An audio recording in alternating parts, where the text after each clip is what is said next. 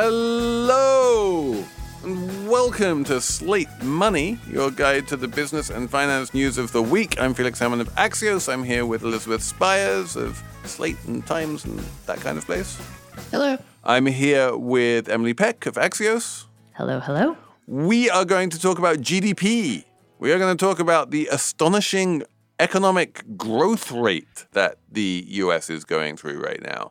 We are going to talk about oil mergers. We've just had $125 billion of mergers announced in the past couple of weeks. So what on earth is going on with that?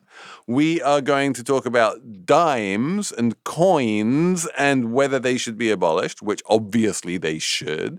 No. Emily has some weird atavistic, nostalgic reason for thinking that pennies are important. We have a Slate Plus segment on the habits of CEOs. It's all coming up on Slate Money. So this is not the numbers round, but the number of the week is definitely 4.9, which is the pace of real GDP growth in the third quarter. America is zooming ahead economically. It is growing so fast that it is back to its trajectory of where it was pre-pandemic, that whole massive pandemic recession. You know, we've been growing above trend for so long since that recession that we're now back to the trend. It is a really impressive achievement given that most of the rest of the Western world has signally failed to accomplish this. And especially given that this time last year, I was reading Bloomberg headlines saying things like, there is a 100% chance of recession in the next 12 months. Obviously, that didn't happen. So Emily, to what do you attribute this uncommon strength in the economy? And why do you think so many economists and prognosticators got it so wrong? Yeah, it's really amazing. I mean, I was reading a New York Times article from last year recently, and there was just a sentence in the article was like, next year with the coming recession, like it just said it as if it was fact. This recession is coming. So it's just pause on how remarkable it is that how wrong everyone was. I think a big reason, a big explanation here is the job market. It has been really strong for a really long time, ever since we emerged, from 2020. Unemployment is very low. There are a lot of jobs. Some industries are still grappling with labor shortages. Americans are making money and they're spending the money. So I think that's a big reason GDP is so strong. I mean, our economy is like 70% consumer spending. So there are a lot of consumers. They all have, not all of them, but a lot of them have jobs and they're spending their money and the economy is doing well. Our colleague Matt Phillips has a great take on the savings rate, which is basically we saw this big uptick in savings during the pandemic because we had, nowhere to go and nothing to spend money on. And then a lot of the growth that we saw post-pandemic was attributed to, well, people are just spending down their savings. And once that savings is gone, then they won't be able to do that anymore. And then we'll be in trouble.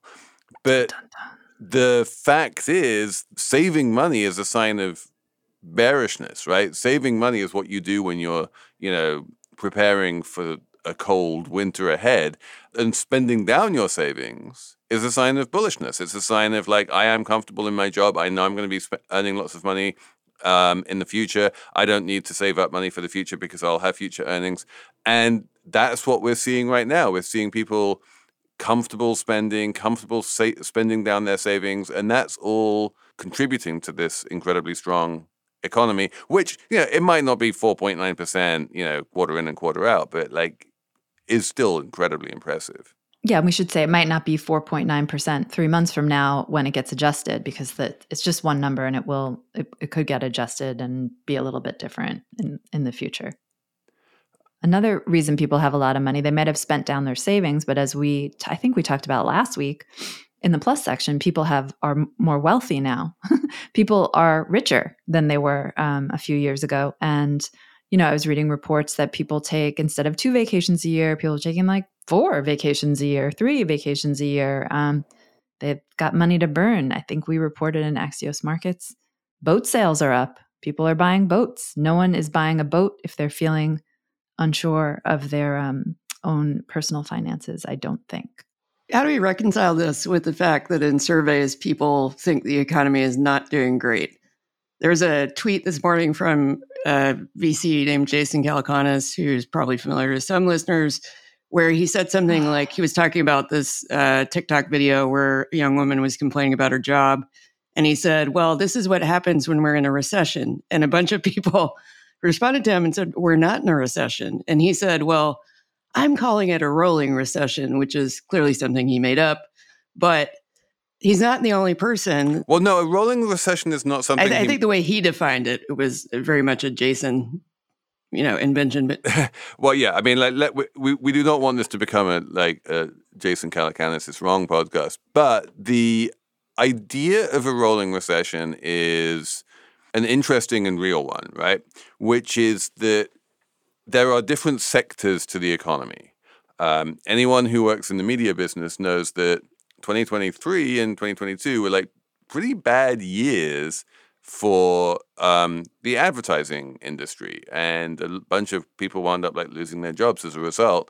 Advertisers do seem to have pulled back on certain types of spending. And there does seem to have been a recession in that little part of the economy.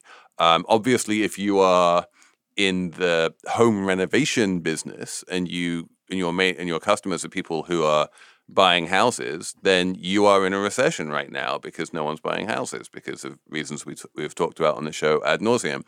And the idea behind a rolling recession is that there are little bits of the economy which at any given point in time are in recession. We remember last year there was that wave of massive layoffs in big tech companies from Meta and Google and places like that, and it felt like big tech had its own little mini sort of Northern California recession thing going on. And probably in 2024 there's going to be some other part of the economy that is in recession. But the idea is that the economy as a whole is fine because everything that isn't part of that, small segment that is in recession is doing fine. And you just sort of every little sector takes its own turn to have its own recession, which seems, broadly speaking, like a healthy way of having recessions if you're going to. Like if all of these different sectors are going to have a recession at some point, it's much better that they have them sequentially than that they have them simultaneously.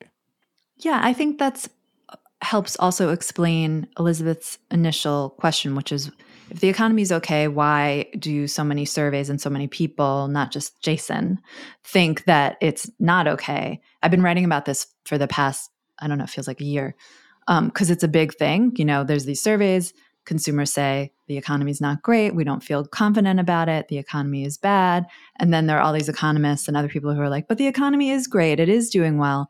I think one big reason, and there's a little bit of research on this that I've written about, and you can just understand it intuitively, it's the inflation. It's that it's hard to reconcile the idea that the economy is doing well when you go to the store and you go to buy, this is an example from a Wall Street Journal opinion piece, I'm sorry, but you go to the store and a box of cereal is $8.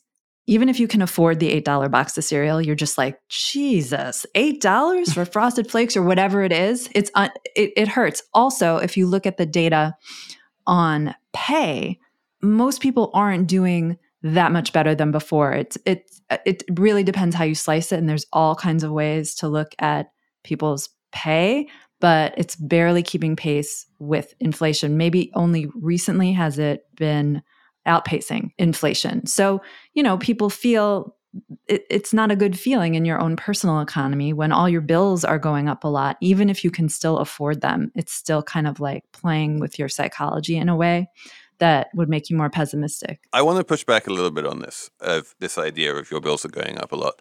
I think that there are two different conceptions of inflation. And I think you're right that it is about inflation, but I think that we need to be very clear about what we're talking about when we talk about people being worried about inflation or people being, having bad vibes because of inflation. when you talk about inflation, when I talk about inflation, when economists talk about inflation, we are talking about exactly what you're saying, which is rising prices. Right now, prices are not rising. Inflation is below 3%. Maybe it's not at the 2% target that the Fed wants, but it's perfectly at a non-worrying level, and it's not high enough that people really notice it from day to day in terms of like, oh my God, the price of this just went up or the price of that just went up. The inflation that is causing the bad vibes, if there is still a little bit of a lingering vibe session, is a function of high prices, not of rising prices. Yes, that's a very good point. Mm-hmm. And so a lot of economists look at, people complaining about inflation and they say, these people are stupid because there isn't any inflation. Inflation has gone away. Inflation was a last year thing. It's not a this year thing. And that's because they're looking at inflation as like a year-on-year thing or how much a price is rising right now thing. But I think normal humans don't think of inflation that way. They think of inflation as a box of cereal shouldn't cost $8, and that's and if a box of cereal cost $8 6 months ago and it still costs $8 now, you still think, ugh, inflation, that's really bad, even though it hasn't gone up at all in the last 6 months. I think psychologically, people expected deflation. They were like, okay, prices are going up and soon they'll come down. But that is, in most cases, excepting eggs, not how it works. The prices go up and they stay up. and not desirable. Like, economically speaking, no one wants to live in an economy with deflation. Deflation is terrible. Right. But yeah, you're right. They do like to live in an economy with $4 cereal, cheap stuff, and they love this idea, that maybe prices might revert back to where they were pre-inflation, and it's going to take some time before they get comfortable with, well, actually, prices are where they are now, and they're not going to come down. We all lived in this world with very low inflation for a long time. And the one area where there were like price fluctuations was with gas. And what gas prices fluctuating teach you is that prices do go up and back down. Correct. So like the fact that prices go up and stay up is kind of like a novel thing, I think, for a lot of people. I think consumers overfocus on particularly volatile indicators like gas prices, but also they're more likely to have a sort of emotional reaction to the price going up and then sort of mentally block it out when the price goes back down. So even in situations where there is some, what would feel like deflation to the consumer, they don't give it equal weight as, the sort of pain they experience when the prices go up. Yeah.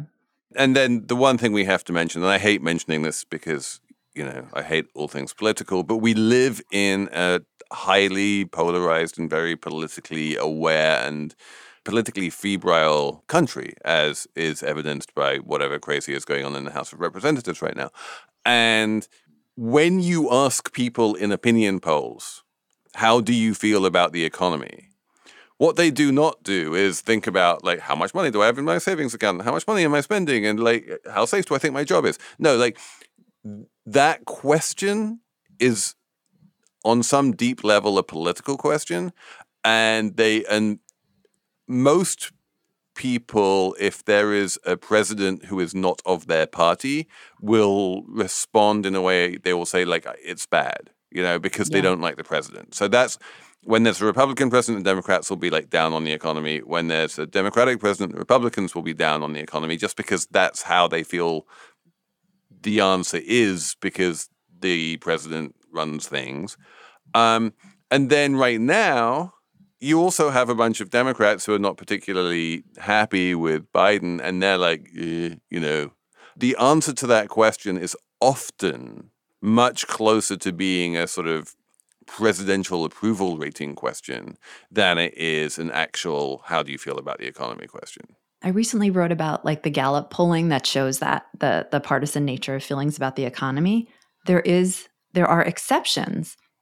For example, during 2008, when the economy was no question in crisis and there was a recession, there was bipartisan agreement that the economy was bad. So, and there was another time too, when the economy is genuinely bad, like no question, like the thing is on fire, people shed those partisan slants. which I thought was interesting. Definitely, when the economy is clearly bad, everyone's like, the economy is clearly bad. Well, I It's guess what I'm clearly bad. saying is it's very rare to find a time when the economy is good and the broad population can agree on a bipartisan basis that the economy is good.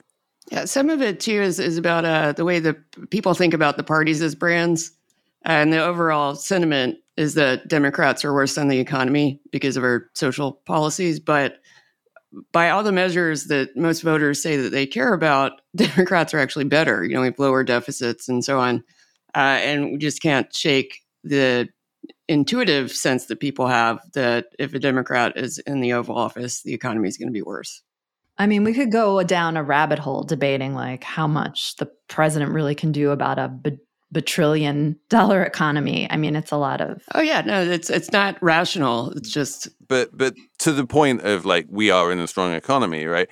It doesn't. On some level, I think we have proven time and time again that it doesn't matter whether people answer opinion poll questions by saying, I don't think the economy is doing well. Like that doesn't really feed it. Like the way they answer that question in a poll does not reflect the way they go out in the world and behave. They will say the economy is shit, and then the next day they will turn around and buy a boat. Right. So it does affect. So how you they should. vote, So I do think that we can broadly ignore that opinion poll question as a guide to economic sentiment. I think it's an interesting one in regards to political sentiment, but we're not a politics show, so we don't care about that. Kind of amazing, though, just to bring it back home. 4.9% GDP growth. There were years and years where no one thought that was going to ever happen in the U.S. again, right? And some of it is, the bad kind of growth, which is inventories going up. Basically, businesses made more stuff than they sold. And that making stuff is economic activity, so it contributes to GDP. But now you just have warehouses filling up with stuff that needs to get sold at some point. But even if you strip out that inventory bit, we still had very healthy growth in the third quarter. One of the, again, God, I hate myself for doing this, but one of the tropes that seems to be bubbling along underneath all of the talk of GDP growth is this idea of, well, we're going to have a recession eventually, and all we're doing is we're pushing off the inevitable recession, and and then a bunch of people on the left in particular are like, yikes, what happens if the inevitable recession happens right before the presidential election? That would be bad. But yeah, I think in general, growth is good, higher growth is better, and there's no mean reversion going on here, right? It's not like if we have high growth in Q3 2023, then that is going to reduce growth in 2024. Like growth feeds on itself, and the more you have, the more you have. We're going to have more oil soon, right, Felix? Oh. Emily Peck, was that a segue? Hey. Hey-o. Okay, so after the break, oil. We have two $60 billion oil mergers happening over the past week or two, and that is a big deal. Exxon came out and said it was buying Pioneer, which is mostly a shale gas company. And then Chevron came out and said it was buying Hess, which is mostly a Guyanese, offshore oil company. Both of these were worth more than $60 billion if you include debt. That is a lot of money. The biggest merger of all time at the time in 1998 was when Exxon merged with Mobil, and that was like $75 billion, just to put things in perspective. So these are huge mergers, and one of the super interesting things about these mergers is that they are bullish mergers. You do see consolidation in shrinking industries. This happens all the time. People are like, we need to merge because our industry is shrinking and we need economies of scale and all of this kind of stuff. This is not that. If you look at, for instance, the Exxon Pioneer deal, the total amount of oil and gas that they expect to produce is significantly higher, like 700,000 barrels a day higher than a sort of sum of the parts where they would be on their expected trajectory if they didn't merge. So this is, we are going to merge, we're going to get bigger, we are going to be bigger than the sum of our parts. It's one of those, both of them are that kind of merger, which is quite astonishing in a world where, you know, everyone at least pays lip service to the idea that we want net zero emissions and we're all decarbonizing and so on and so forth. I was doing some calls on these mergers this week because I thought to myself, these are big, juicy deals for oil companies. And how much of this comes out of the Ukraine war? You know, after Russia invaded Ukraine, we all know what happened. Oil prices shot up. The oil companies had amazing 2022s, just like spewing profits. It was incredible.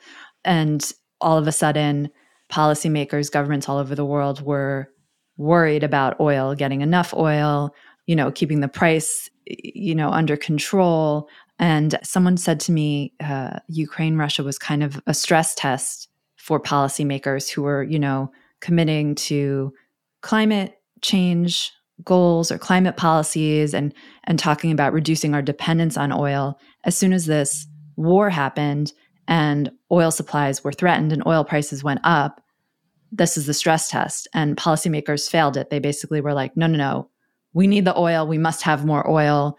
And the fortunes of the companies changed. I have a chart in my newsletter this week showing the enterprise value of Chevron and that of NextEra Energy, which is the big, you know, renewable energy company in the United States.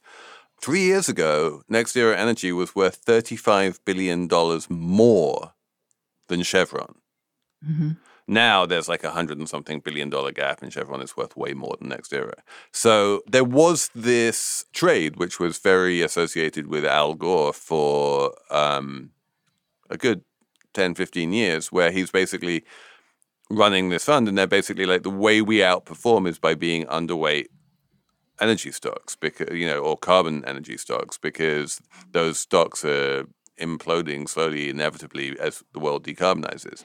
And that worked for them for a long time. But over the past 2 years, really 3 years at this point, it just hasn't worked at all.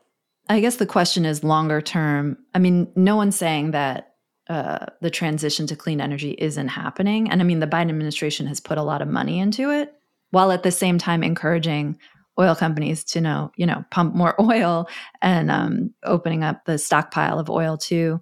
So it's kind of in a weird place. But there's so much money going into the transition that it does seem like it's still inevitably these companies will decline in some way. I don't know if that's inevitable. I really don't. You know, I do think it's inevitable that demand for fossil fuels will decline in the United States and Western Europe. And probably even in China as well.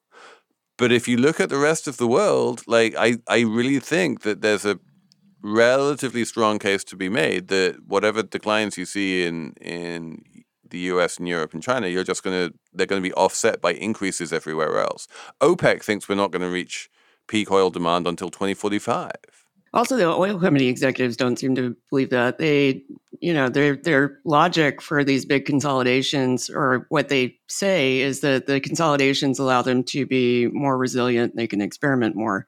And then they insinuate they're going to invest more into alternative energy programs, but you don't actually see it happening. So, yeah, I mean, it seems to me that the oil companies, I mean, some of them have dialed back their rhetoric and plans around, climate goals and energy transition. And as the market boomed post-Ukraine war, they seem to be sort of like, they're putting all the chips in the oil bucket because that's where all the money is. And the rhetoric on climate from the oil industry seems to have abated a bit. The one thing I will say is that just like the ExxonMobil deal, both of these deals, Exxon Pioneer and Chevron Hess, are all stock deals. It's just playing around with fake money, which is shares. Shares of Pioneer are becoming shares of Exxon. Shares of Hess are becoming shares of Chevron. No one's actually spending money on acquiring these companies. No one is out there, making cash investments into these companies. They are increasing cash investments in things like, Guyanese oil fields and the Permian Basin. But that's part of their bullishness. But when you see the big numbers of like $60 billion, like it's a little bit fake because it's all just paper money. And what do you think that indicates about these deals? I think that makes it a lot easier to do the deals because if Exxon had to come up with $65 billion in order to pay for Pioneer, like it would need to borrow that money at very high interest rates, or it would need to spend cash that it has currently allocated for exploration and investment in its fields, and there would be a massive opportunity cost to the acquisition, and they would find it much more difficult to do the deal. If they can just pay in stock, they can use all of that cash for for investing in growth, and that makes the acquisition much more attractive, especially with interest rates where they are. Yeah. I'm thinking about the oil companies a lot because, as Slate Money listeners might want to know, that we'll have an episode on the movie The Insider, which is about big tobacco.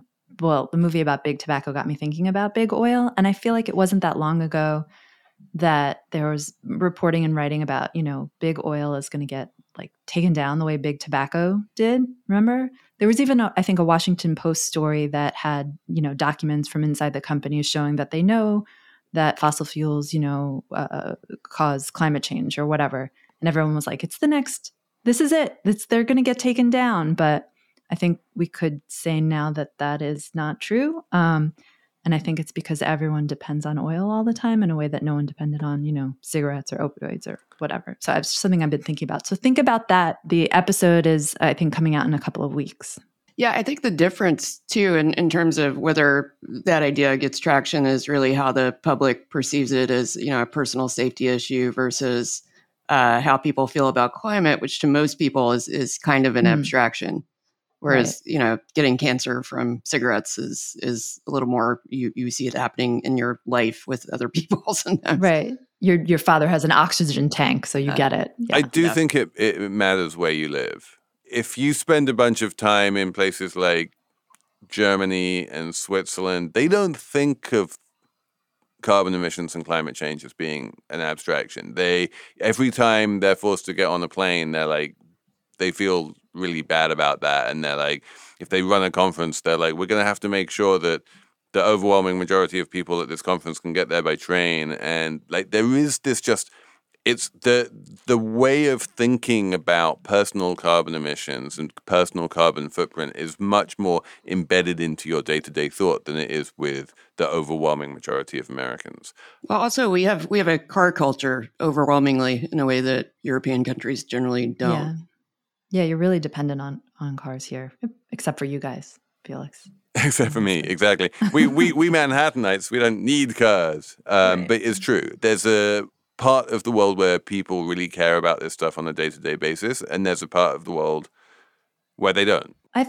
We've said stuff like this before, and it's still broadly true, but I think given a lot of the more extreme weather events we've been seeing the past few years, I think more people are coming around to actually caring about this stuff. When the sky was red in New York. I think most people think global warming is real. We, in that big sort of vague hand wavy, we need to do something about it. And if a politician says something about reducing carbon emissions and saving the planet, they'll nod along and clap and say yes.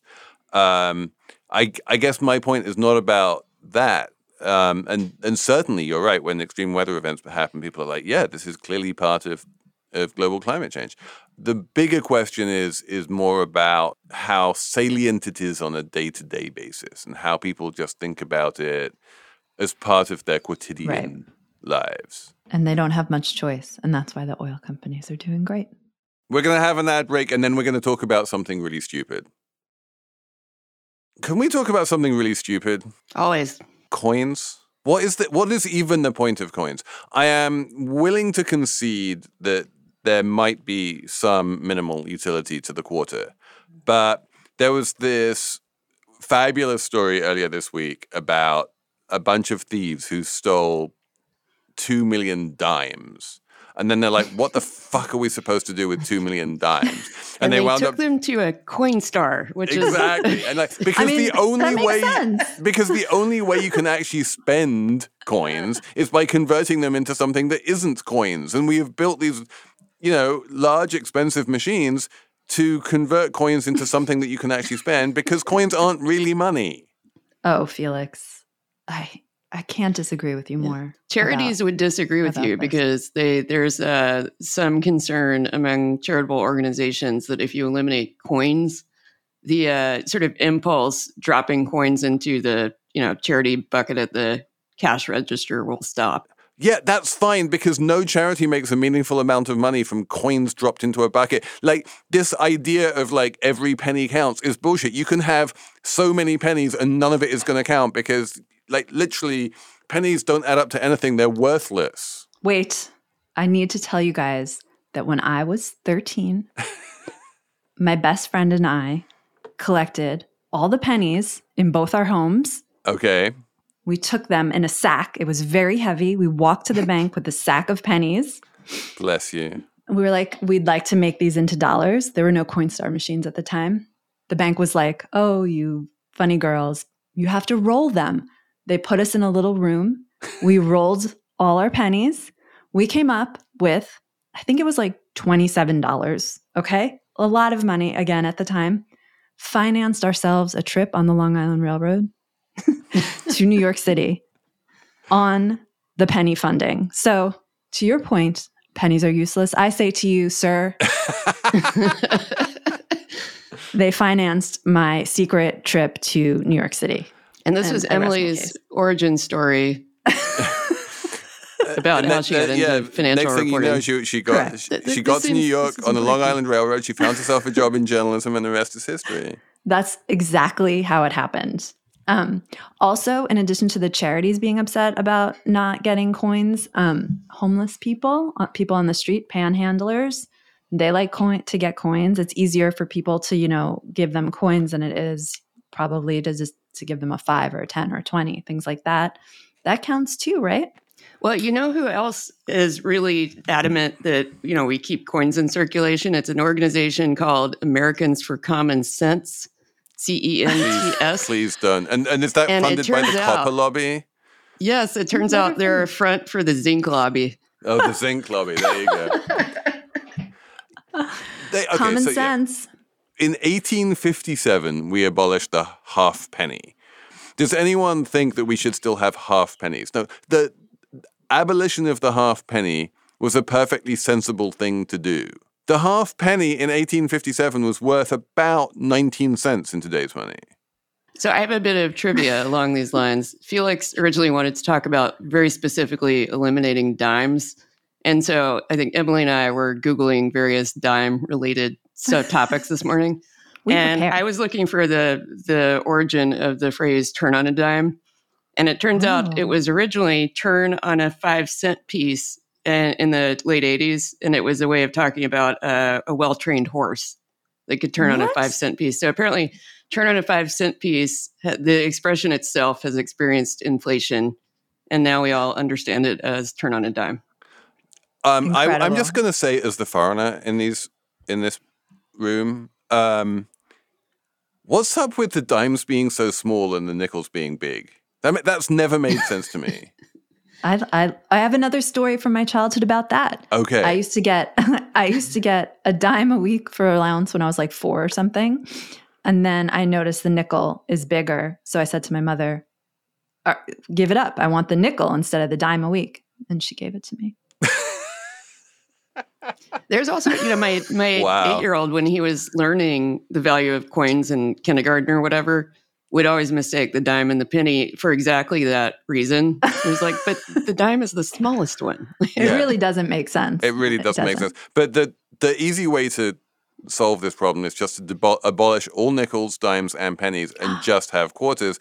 Life would be like, okay, so here's a question I have for you, Emily, as a mom with kids in the house. if your kids tried to recreate your 13-year-old escapades today and rummaged around down the back of sofas and in jars and all the rest of it, trying to find pennies, like how many would they even find? I feel like we're not even using coins these days. I mean, that's fair. We might have, or some family member has a giant jar of pennies somewhere that probably could fund one round trip ticket to the city. But it might be tough. That's true. I concede that caper might not occur in 2023. I just don't see, like, they're clunky, useless things to the point at which when you do pay in cash and someone tries to give you, change, the standard behavior is to just look around for the nearest tip jar, because who wants to schlep that change around anywhere? I also, Patrick shared with us in our prep stuff a Guardian piece on, getting rid of change. And there was like a cashier in the lead who said he didn't like when people rummage around for change, when they pay for stuff. And that really hurt, because that's me. If something is like, $2.46, I'll be like, oh, hang on, I have 6 cents. I'm that person. And apparently cashiers hate that person. So I was a cashier and I liked those people, because the people who always needed change made me have to go and get like an extra roll of quarters or whatever. Okay. Like it slowed down stuff. Just Okay. tap your debit card, people. Seriously. But what about the unbanked? That's another thing. Like the unbanked have debit cards. They do not always, but I just had a long conversation with the FDIC about this, and actually, like, if you try and define unbanked as people who have no sort of debit card or app on their phone that holds money or anything like that at all, the unbanked are de minimis at this point. There are very, very, very few of them left in America. Can I share some more fun facts about dimes? Also, first I want to say that just the word dime is really good. And there's turn on a dime, there's the 5 and dime, there's March of Dimes. It's a great word. It sounds really good when you say it, and when you read it, it just is a great word. So that said, the 5 and dime store, which I don't know if people have heard of. Is now the dollar store. Well, no. Okay, here's 3 things. The That's 5 and dime inflation, store. Emily. Yes, Felix. I'll get to that. The 5 and dime store used to literally only sell stuff that costs either a nickel or a dime, which I did not know.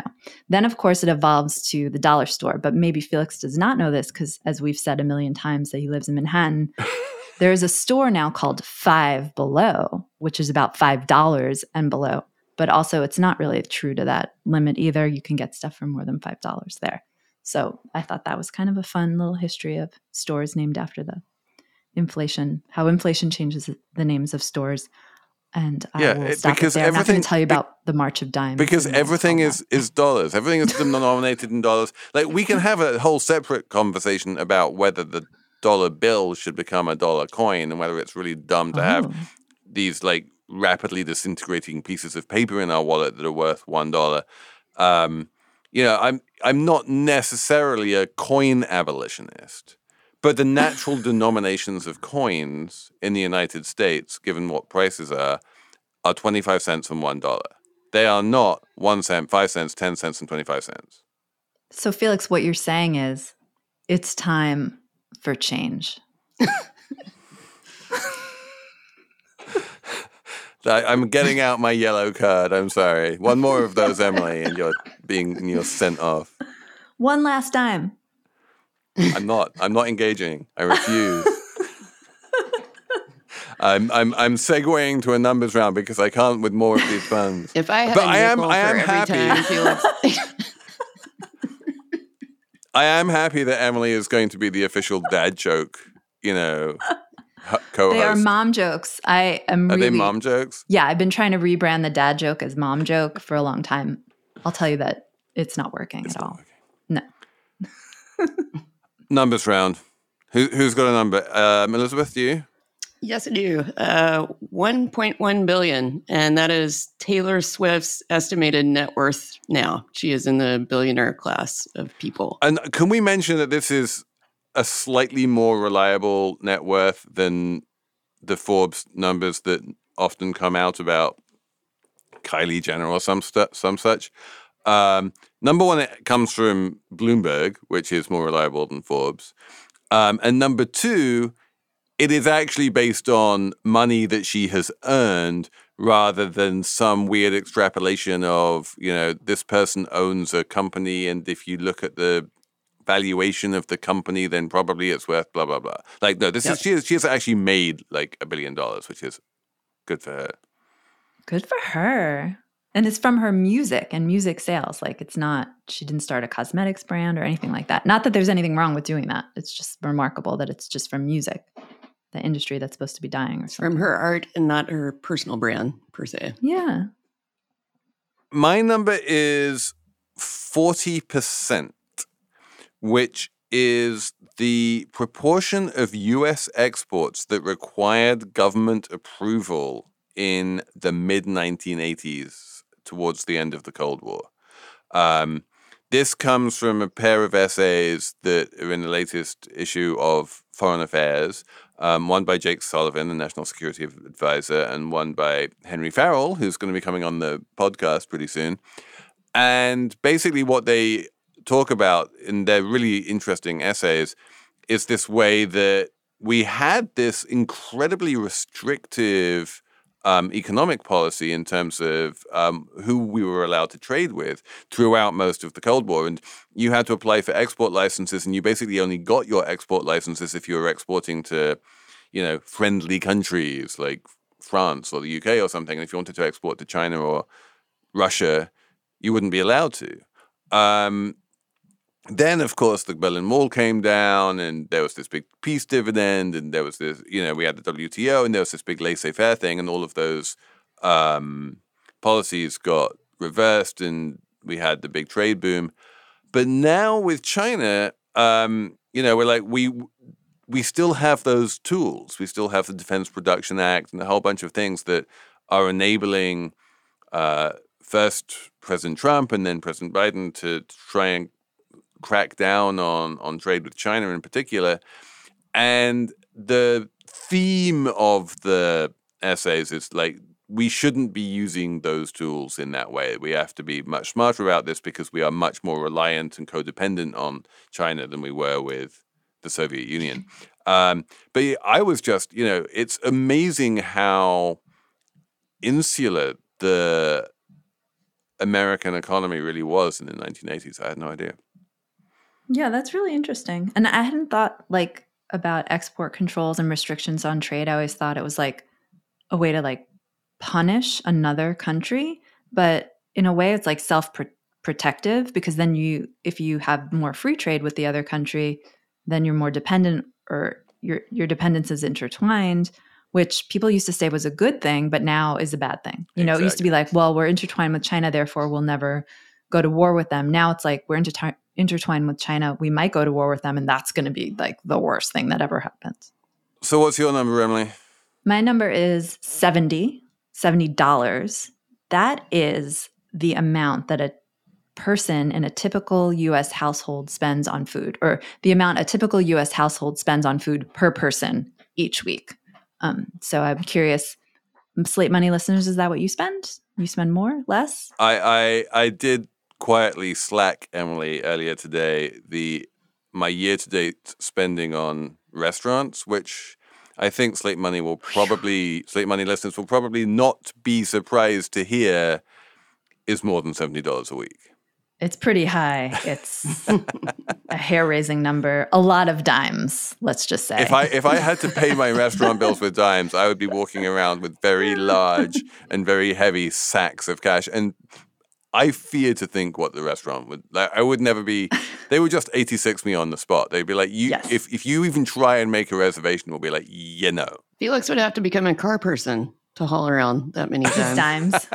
You would have a big pickup truck with the dimes. I'd be making restaurant reservations, and I'd be like phoning them up and saying, "Do you have parking?" And they'd be like, "What?" And what about a Coinstar machine? Yeah, it's a healthy reminder of like how, not everyone spends a fortune on ludicrously expensive supermarkets and restaurants and that kind of thing. You don't need to, especially not if you don't live in Manhattan. Anyway, write to us and tell us how much you spent on food, or tell me because I'm Emily, interested in this. Because this is Emily's beat. It's my bread and butter. One The more. mom we're jokes. We're gonna make it a His thing. head on his hand. I think that's it for us this week, unless you are one of our lovely Slate Plus listeners, in which case we are talking about, Emily, morning routines. Morning I'm not routines. in ones, but Elizabeth, we are talking about morning routines and if they're a good idea. Thank you for listening. Thank you for telling us how much you spend on food each week. Thank you to Patrick Fort for producing, and we'll be back next week with more Slate Money.